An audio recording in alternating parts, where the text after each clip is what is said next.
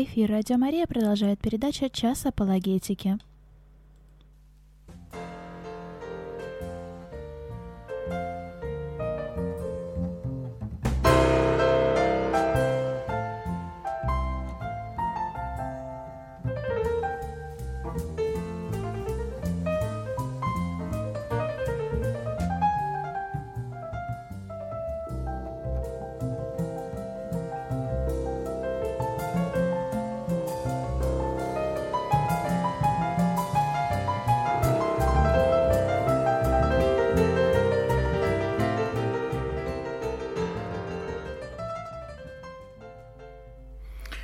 Добрый день, дорогие друзья, добрый день, дорогие слушатели и зрители. Вы наверняка уже знаете, даже лучше меня, что наши передачи теперь идут не только в аудиорежиме, но и в видеорежиме. Смотреть их можно на сервере YouTube. И, соответственно, там, поскольку есть чат, можно оставлять свои комментарии и вопросы. Вы слушаете передачу из архива «Радио Мария». Напоминаю вам, что в прямом эфире передача «Час апологетики», которую ведут сотрудники Центра апологетических исследований. Сегодня в студии сотрудник Центра Дмитрий Розет, и мы сегодня поговорим на тему, которая называется «Евангелие». Вот просто так Евангелие, что такое Евангелие и каким образом оно сегодня подвергается искажениям. И, собственно, не только сегодня. Перед тем, как мы с вами перейдем к этой теме, очень важной и необходимой, хотелось бы напомнить вам о том, что у нашего центра есть и некоторые другие проекты, которые вам, возможно, будут интересны. В частности, по вторникам в 7 часов мы опять, начиная с сентября, возобновили наши прямые эфиры на канале Центра апологетических исследований в YouTube. Вчера была такая затравочная передача, где мы говорили об итогах прошлого года и говорили о наших планах на нынешний сезон. Записи всех передач прошлого года, они также находятся в открытом доступе на нашем сервере в YouTube. И в следующий вторник, если Господу будет угодно, и мы живы будем, мы побеседуем с нашей очень хорошей знакомой Мариной Широниной из Мурманска. Будем говорить о том, каким образом обстоят дела среди российских пятидесятников в плане здравого учения, в плане христианской жизни и благовестия. Если вам интересно, то подключайтесь и слушайте. Также у нас есть наш основной сайт www.apologetica.ru, на котором выкладываются наши материалы. И, собственно, вот весной вышел наш очередной «Вестник», бесплатная газета, которая раньше выходила в бумажном варианте, но начиная с какого-то момента мы стали ее издавать только в электронном виде, однако ее можно распечатывать, если вы хотите читать ее именно в бумажном варианте. И я надеюсь, что в ближайшее время выйдет очередной вестник, который в этот раз посвящен теме, которая называется «Новая духовность». А именно будут затронуты такие идеи, как проникновение пантеизма и панэнтеизма в христианство. В частности, одна статья будет полностью посвящена такому человеку, как Кен Уилбер, который, в общем-то, не является христианином, но, к сожалению, многие христиане воспринимают его идеи как близкие христианству. И я думаю, что те статьи, которые вы там найдете, они коснутся некоторых больных моментов, больных точек, и, возможно, будут вам интересны. Ну и по-прежнему 2 раза в месяц выходит наш час апологетики на Радио Мария. Соответственно, если вы хотите, чтобы мы осветили какие-то вопросы, которые интересны именно вам, а всегда интереснее говорить на темы, которые интересны вам, не только нам, то, пожалуйста, присылайте ваши вопросы, присылайте заявки на какие-то темы, либо на адрес редакции Радио Мария, либо на адрес нашего центра, например, на почтовый адрес rasha@apologetica.ru, либо можете прямо задавать их в разделе «Вопрос-ответ» нашего сайта www.apologetica.ru. Ну хорошо, сегодня мы с вами поговорим об очень важной теме, такая она хорошая тема для того, чтобы начать очередной сезон. После летних отпусков начинается такая вот активная работа, продолжающаяся до следующего лета, сезон, условно говоря. И мы поговорим сегодня о том, что такое Евангелие. Все мы хорошо знаем библейское поручение, которое нам дано. Господь повелевает людям, нам в том числе, покаяться и веровать в Евангелие. И все мы хорошо понимаем, что именно Евангелие является залогом нашего спасения. Вера в Евангелие – это то, что отличает нас от всех, нас, христиан, имеется в виду, от всех остальных людей, живущих на земле. Давайте попробуем для начала разобраться, что же такое представляет собой это Евангелие. Вопрос отнюдь не праздный, хотя большинство людей думают, что он совершенно банален. Многие христиане полагают, что это настолько самоочевидно, что, в общем, здесь даже говорить особенно не о чем. Однако в относительно недавней истории были случаи, когда выяснялось или всплывало на поверхность абсолютное невежество христиан или людей, которые называют себя христианами, в том, что представляет собой вот эта самая основополагающая идея христианского богословия. Например, в Соединенных Штатах есть такая передача, ее делают американские кальвинисты, называется она «Кабачок, белая лошадь», White Horse Inn. Передача названа по названию некой таверны, где по преданию собирались реформаторы. По-моему, в Швейцарии дело было. Суть даже не в этом, а суть в том, что эта передача посвящена как раз проповеди традиционного кальвинистского учения, традиционного евангельского учения, и там, конечно, очень консервативные люди сотрудничают с этой передачей. Однажды они отправились на некое мероприятие, которое собрало христианских книгоиздателей американских, то есть людей, которые издают христианскую литературу. И они просто подходили с микрофоном к людям, которых встречали, и задавали им вопрос, что такое христианское Евангелие. И я уже не помню, какую статистику они набрали, но, по-моему, там всего 1 или 2 человека из опрошенных дали худо-бедно такой правильный ответ о том, что такое христианское Евангелие. Так что, как бы ни казалось, что это банальная тема, тем не менее, здесь есть о чем поговорить. И, в общем, это как раз та тема, о которой повторять нужно всегда, потому что, еще раз, Евангелие – это залог нашего спасения, это краеугольный камень христианского учения, это то, что отличает христианство от всех остальных учений. В Писании, по крайней мере на греческом языке, мы встречаем само вот это слово «евангелион». Это греческое слово, в переводе оно так и обозначает, дословно «благая» или «хорошая весть», «хорошая новость». И это слово встречается на протяжении Ветхого Завета и Нового Завета в греческом тексте, в Ветхом Завете в Септуагинте, в Новом Завете, соответственно, в тексте Евангелия и послания. В Ветхом Завете, например, мы находим это слово в книге пророка Исаии, 52 главе, 7 стихе, где мы читаем такие слова: «Как прекрасны на горах ноги благовестника, возвещающего мир, благовествующего радость, проповедующего спасение, говорящего Сиону: воцарился Бог твой».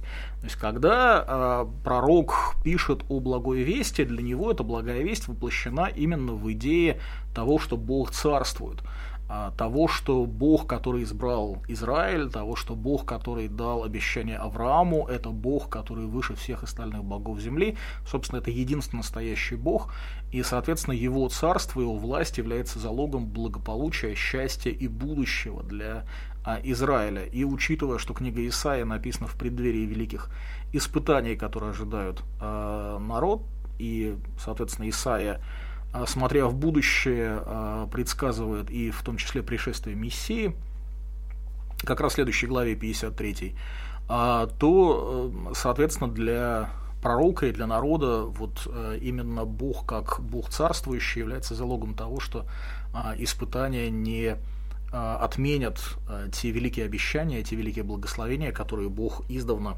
обещал народу.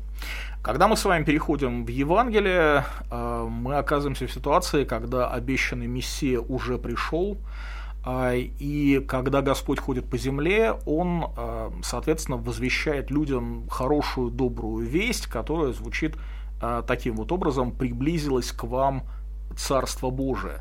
То есть те обещания, которые были даны в Ветхом Завете, они уже близки к исполнению. Мессия, который был обещан, которого ожидали, он уже пришел. То есть Евангелие по-прежнему остается таким вот вестью упования на Бога, вестью упования на то, что Бог царствующий положит конец всем тем несчастьям и нехорошим вещам, которые происходят вокруг избранного народа, и Царство Божие наконец придет, царство, в котором не будет ни слез, ни боли, ни беды и так далее. Вы слушаете передачу из архива «Радио Мария». И потом мы с вами переживаем такой страшный момент, когда Иисус Христос, Мессия, царь иудейский, с которым связывали надежды на установление Божьего царства на земле, он умирает, его убивают на кресте, и, казалось бы, все вот эти вот надежды разрушены. Хотя интересно, что сам Господь говорил о том, что его царство, оно не от мира сего. И более того, в общем, он показал, например, своим ученикам, которые пытались построить кущи на горе Преображения, да, и говорили: хорошо нам здесь быть, давай кущи построим и здесь останемся. Он как раз показал им, что на самом деле смысл его пришествия совершенно в другом, и он стал проповедовать и говорить людям о том, что он должен пойти в Иерусалим, там быть распятым и воскреснуть.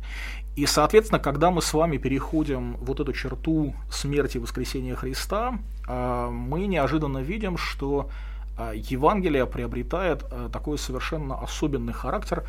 Это уже благая весть не столько о установлении царства здесь на земле, сколько о том, что Мессия пришел и умер, искупив грехи грешников, и всякий верующий в Него, он является частью этого эсхатологического царства, которое однажды обязательно наступит.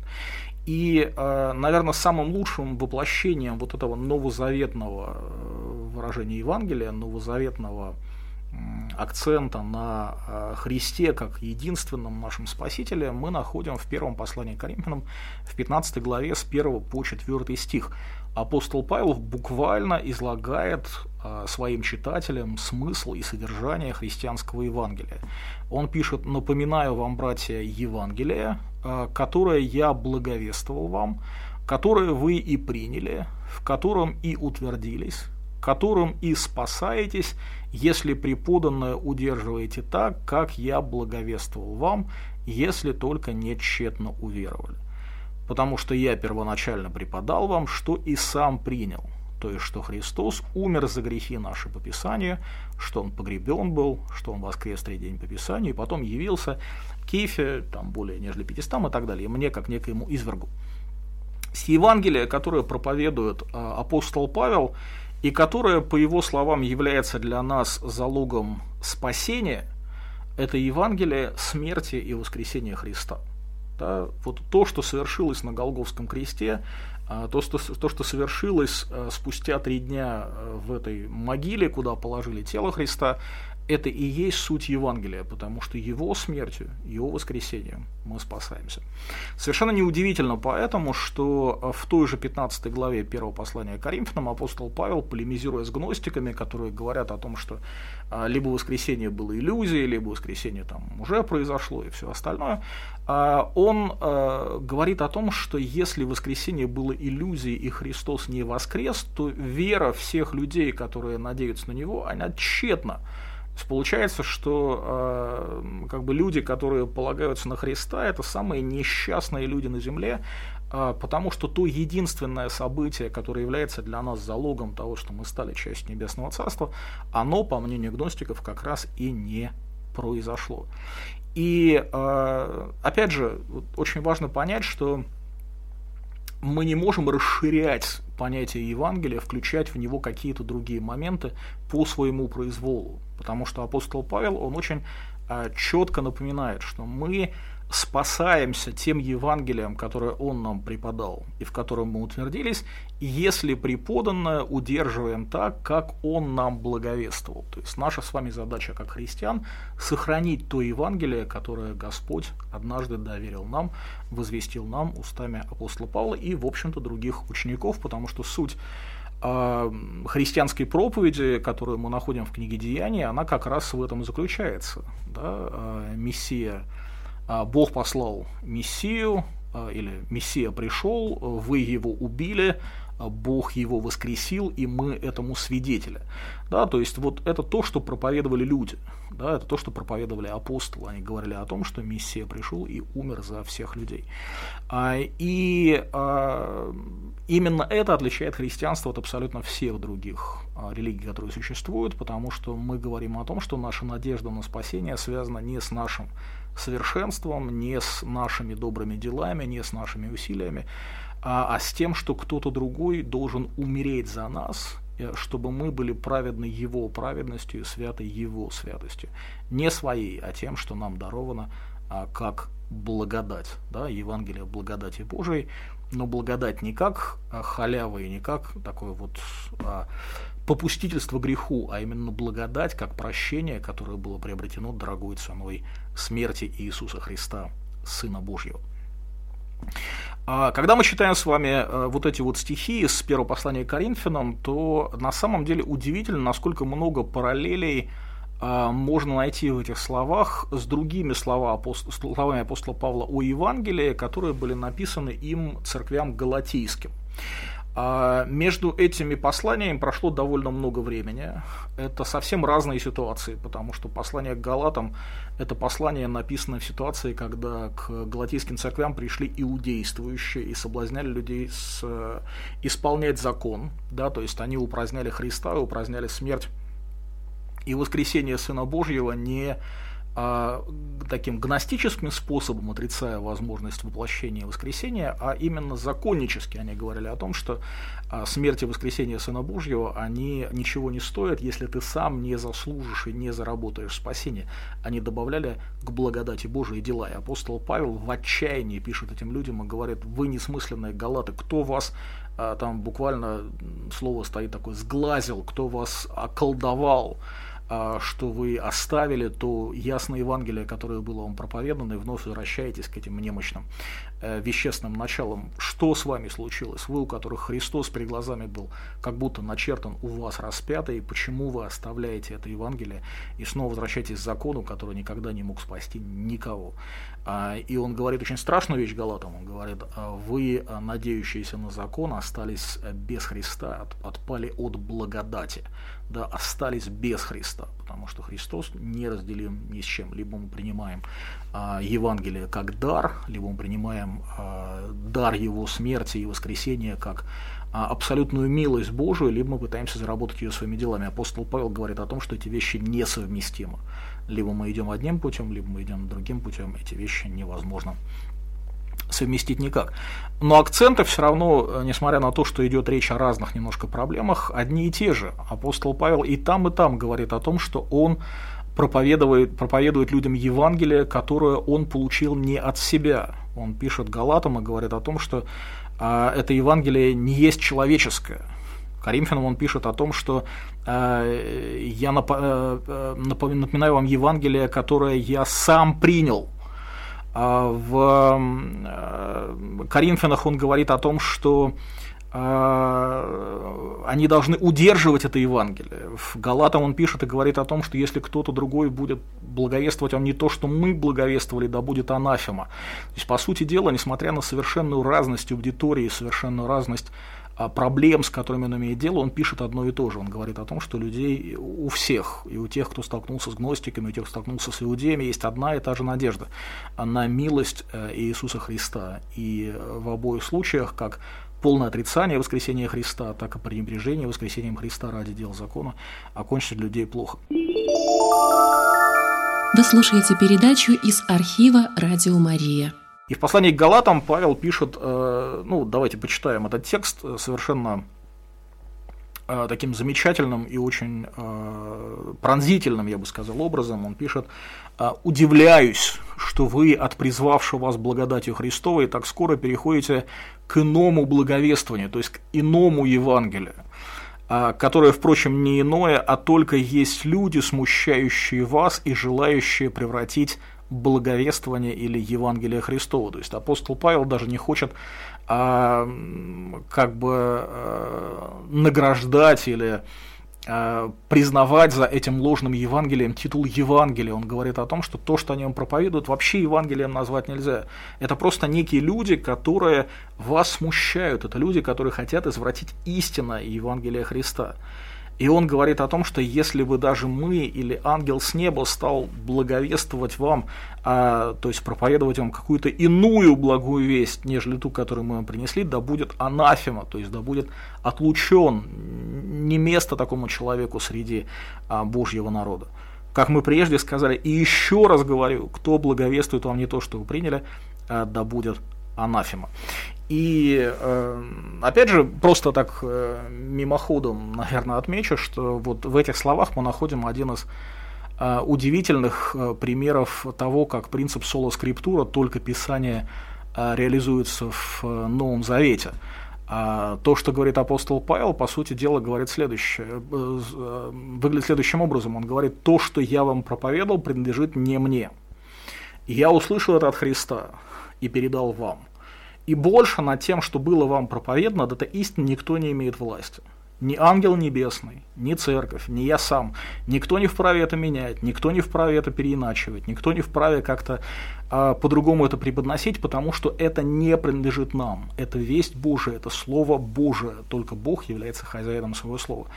И на протяжении всего следующего текста 1 главы апостол Павел доказывает Галатам, что он не был и не мог быть автором Евангелия, которое он проповедовал. Он всеми силами пытается показать им, что действительно та весть, которую он им принес, она была придумана не людьми, она не согласовывалась с людьми, на ней люди не ставили какие-то печати одобрения. Это было именно чистое Евангелие, которое менее всего абсолютно не преследовало цель угождения людям. И Павел как раз и пишет об этом, он говорит: у людей ли я ищу благоволение или у Бога, если бы я поныне угождал людям, то не был бы рабом Христовым. Да, он говорит о том, что для него желание угодить людям ничего не стоит. И он говорит: возвещаю вам, братья, что Евангелие, которое я благовествовал, не есть человеческое, то, что принял его и научился от него не от человека, но через откровение Иисуса Христа. Итак, мы видим с вами два вот этих текста, 1 Коринфянам 15 главу и Галатам 1 главу, где апостол Павел, в общем-то, напоминает людям об одном и том же. Он говорит о том, что Евангелие, которое вы услышали, Евангелие, связанное со смертью и воскресением Христа, это Евангелие, которое исходит от самого Христа, от Бога, менять его никто не имеет права, это единственная весть, которой мы спасаемся, и как бы она ни казалась простой, вот многие люди действительно иногда думают, неужели все так просто, вот неужели вот эта простая весть о том, что Христос умер за нас, и мы, веруя в Него, имеем вечную жизнь, неужели это все, что собственно говоря, вот нужно для спасения? Неужели только неверие в этой простые вещи отделяет людей от спасения? Ну, в общем-то, так оно и есть, и апостол Павел хорошо это понимает, и он в первом послании к Коринфянам, собственно, и пишет, и говорит о том, что одни люди, язычники, ищут мудрости, а другие люди, иудеи, ищут знамений, а мы проповедуем Христа, который для одних людей соблазн, для других глупость. И он говорит о том, что он с радостью проповедует эту глупость Христа, да, эту немудрость Христа, потому что он в ней нашел спасение. Он сам пишет Галатам и говорит о том, что я когда-то был иудеем и, в общем, по всем стандартам имел всю надежду на иудейскую праведность, но когда я услышал о благодати во Христе, я оставил свое прежнее учение, от всего сердца стал послушным учению Христа, потому что в нем он нашел залог обещания благодати. И вот это вот Евангелие, которое мы проповедуем, очень важно запомнить, понять, передать другим, что в этом Евангелии нет ничего от нас.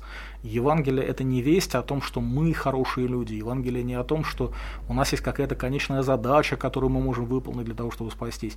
Евангелие – это не весть о том, что у нас есть какие-то земные дары, которые Бог нам даровал, и мы должны ими воспользоваться. Евангелие – это весть о том, что Бог, Сын, умер для того, чтобы мы с вами могли жить. Он взял на себя нашу вину, вознес нашу вину, наши грехи телом своим на крест и искупил их для того, чтобы мы перестали быть виновными перед Богом, для того, чтобы мы обрели прощение грехов. Евангелие – это весть о том, что Бог сделал для нас. Ни малейшего намека на то, что мы сделаем для Бога, в Евангелии нет и быть не может. Именно им мы спасаемся, именно в нем залог нашего наследия. В том же первом послании к Коринфянам, только в 3 главе, апостол Павел вновь, или, собственно говоря, немножко раньше, чем 15, то есть не совсем вновь, вот так или иначе, еще раз или тоже говорит на эту тему, хотя и не упоминает о слове Евангелия, не использует само это слово, но тем не менее, конечно, речь идет об этом. В первом послании к Коринфянам, в 3 главе, с 10 по 11 стих, и, в общем, во всем этом контексте апостол Павел говорит о том, каким образом Бог созидает тело церкви. И он изображает себя, Аполлоса и других людей как служителей, которых Бог использует. Он говорит о том, что я насадил, Аполлос поливал, взрастивший все есть Бог. Да? То есть вот само спасение, вера в благодать – это дар, который Бог дает людям. Вот та самая благодать, о которой мы читаем в послании к Ефесянам, когда апостол Павел пишет: Бог благодатью через веру, да, нас спас независимо от нашего дела. И в 1 Коринфянам апостол Павел, как служитель Божий, как апостол, пишет о себе и говорит: «Я, по данной мне от Бога благодати», и в данном случае благодать имеется в виду не столько благодать спасения, сколько благодать как возможность служить, быть мудрым строителем.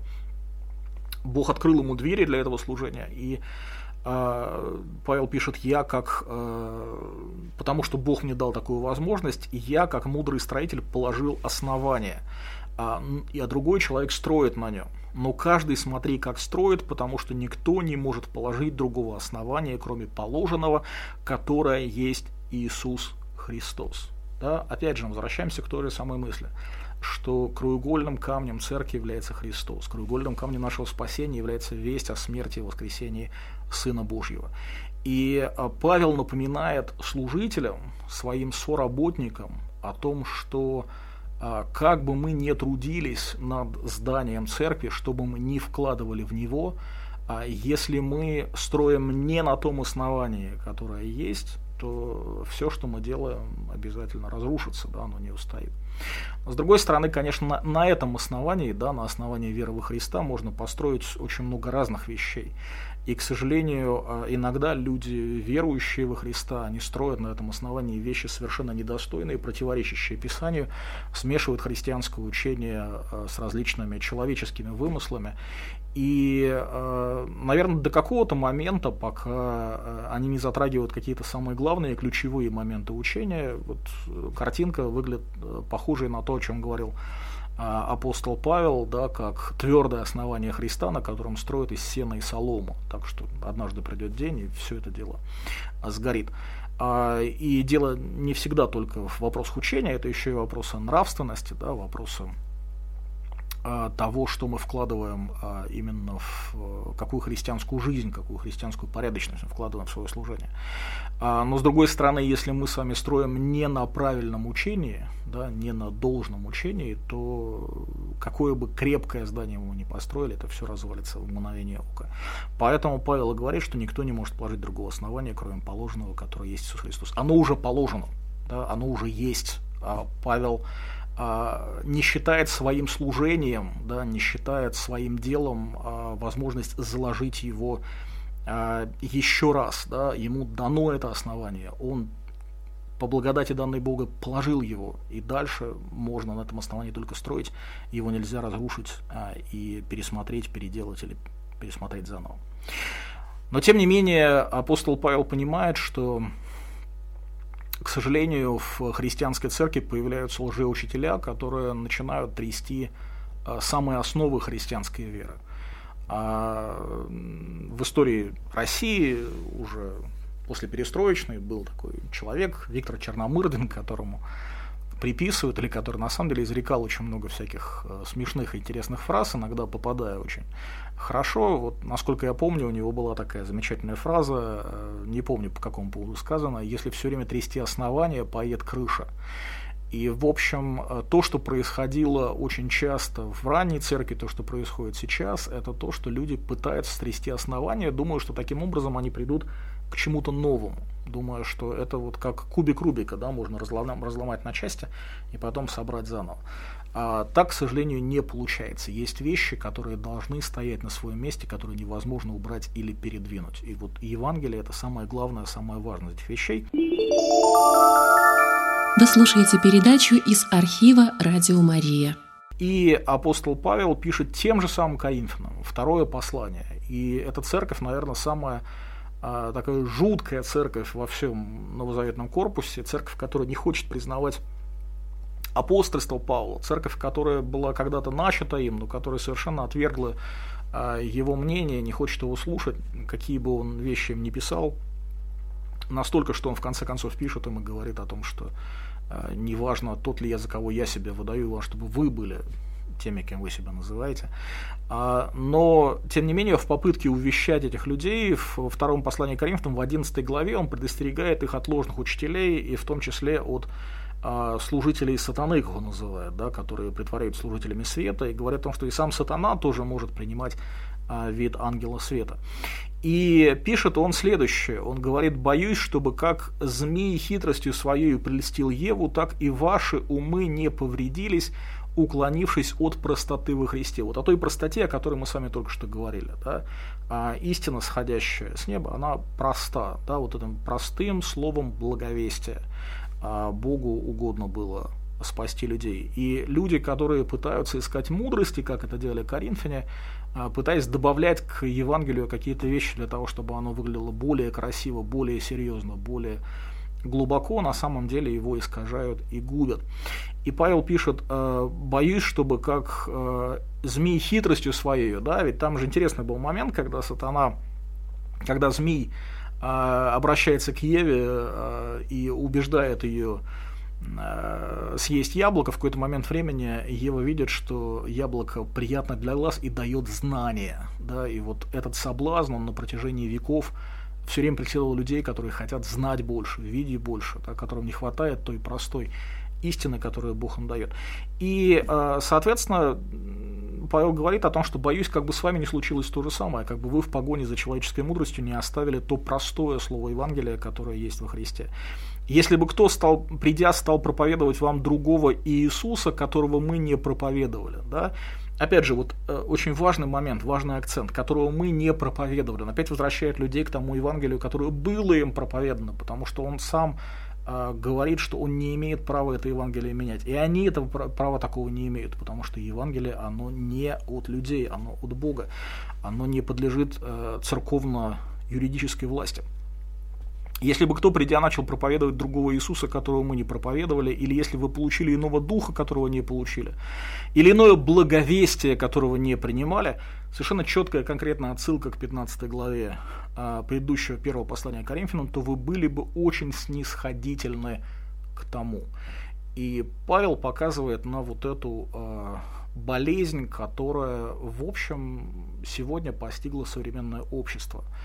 Очень часто можно услышать, как люди критикуют Запад за либерализм. И в основном, когда люди говорят о либерализме, они говорят о том, что там венчают однополые браки, или что там женщины становятся пасторами. На самом деле все это внешняя игрушка, это внешние какие-то моменты, это все игрушки для детей, потому что самое главное и самая страшная суть либерализма заключается как раз в том, что люди снисходительно, спустя рукава, закрыв глаза сквозь пальцы, смотрят на то, что Писанию отказывают в абсолютном авторитете. Да, вот идея либерализма с самого начала, это откуда само слово взялось, да, это идея освобождения от некой власти. От власти государства, от власти церкви, от власти Писания в том числе, да, когда человек свободен своим разумом постичь какие-то вещи и сам для себя принимать некие решения.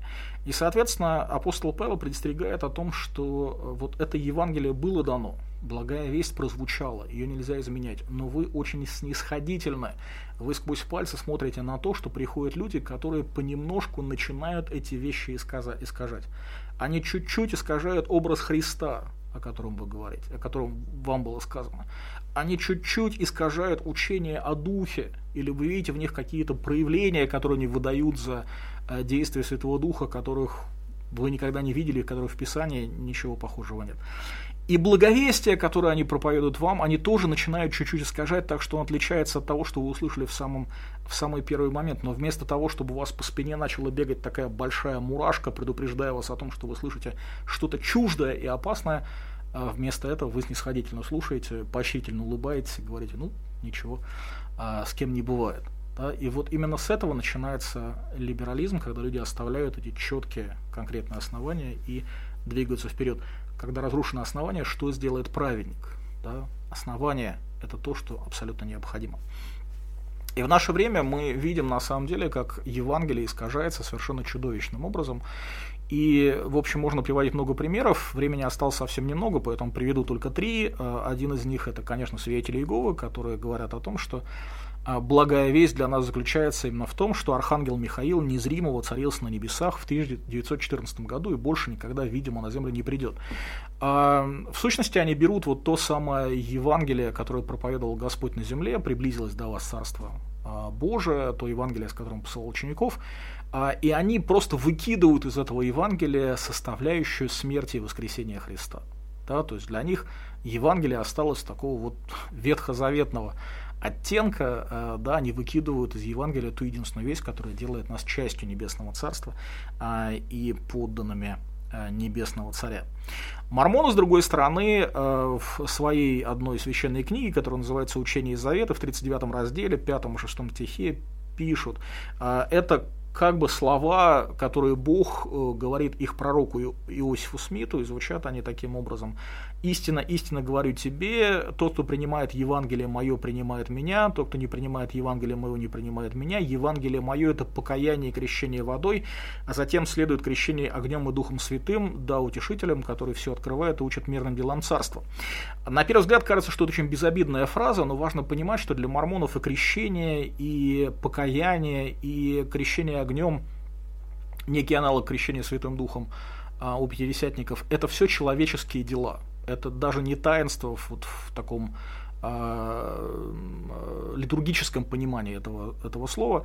И поэтому Евангелие, которое проповедует здесь Господь мормонов, оно заключается в том, что вы должны сделать некие дела, и тогда вы получите Духа Святого, который, собственно, все для вас делает. В другом тексте, в Евангелии от Матфея, прошу прощения, в книге Мормона, конечно же, не в Евангелии от Матфея, книга Мормона, в книге Нефе мы находим слова, пародирующие буквально послание к Ефесянам.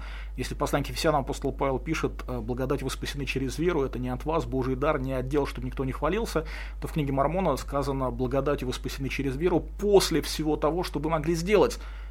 То есть, иными словами, если вы не сделали всего, что могли сделать, то и благодать, собственно, вам в награду не дадут. Евангелие дел Божьих подменяется законом, вестью о делах человеческих.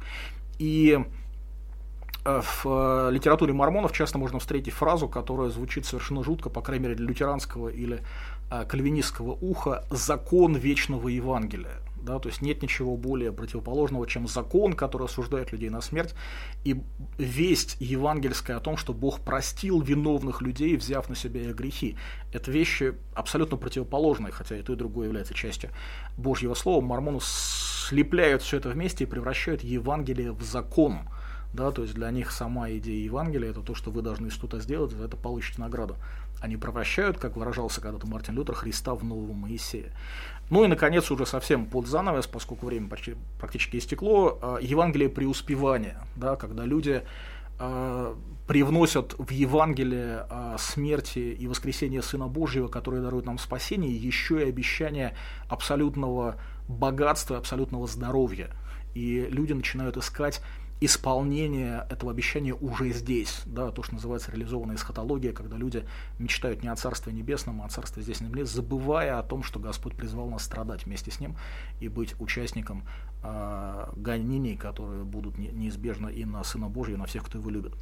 К сожалению, наше время закончилось. Большое спасибо за то, что были с нами, если, конечно, были, поскольку не звонили, не могу ничего об этом сказать. Но, тем не менее, надеюсь, через 2 недели мы продолжим наше общение и опять поговорим на какую-то интересную тему. Присылайте ваши вопросы и заявки.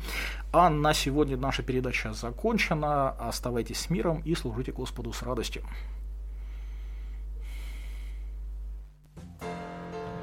Вы слушали передачу «Час апологетики».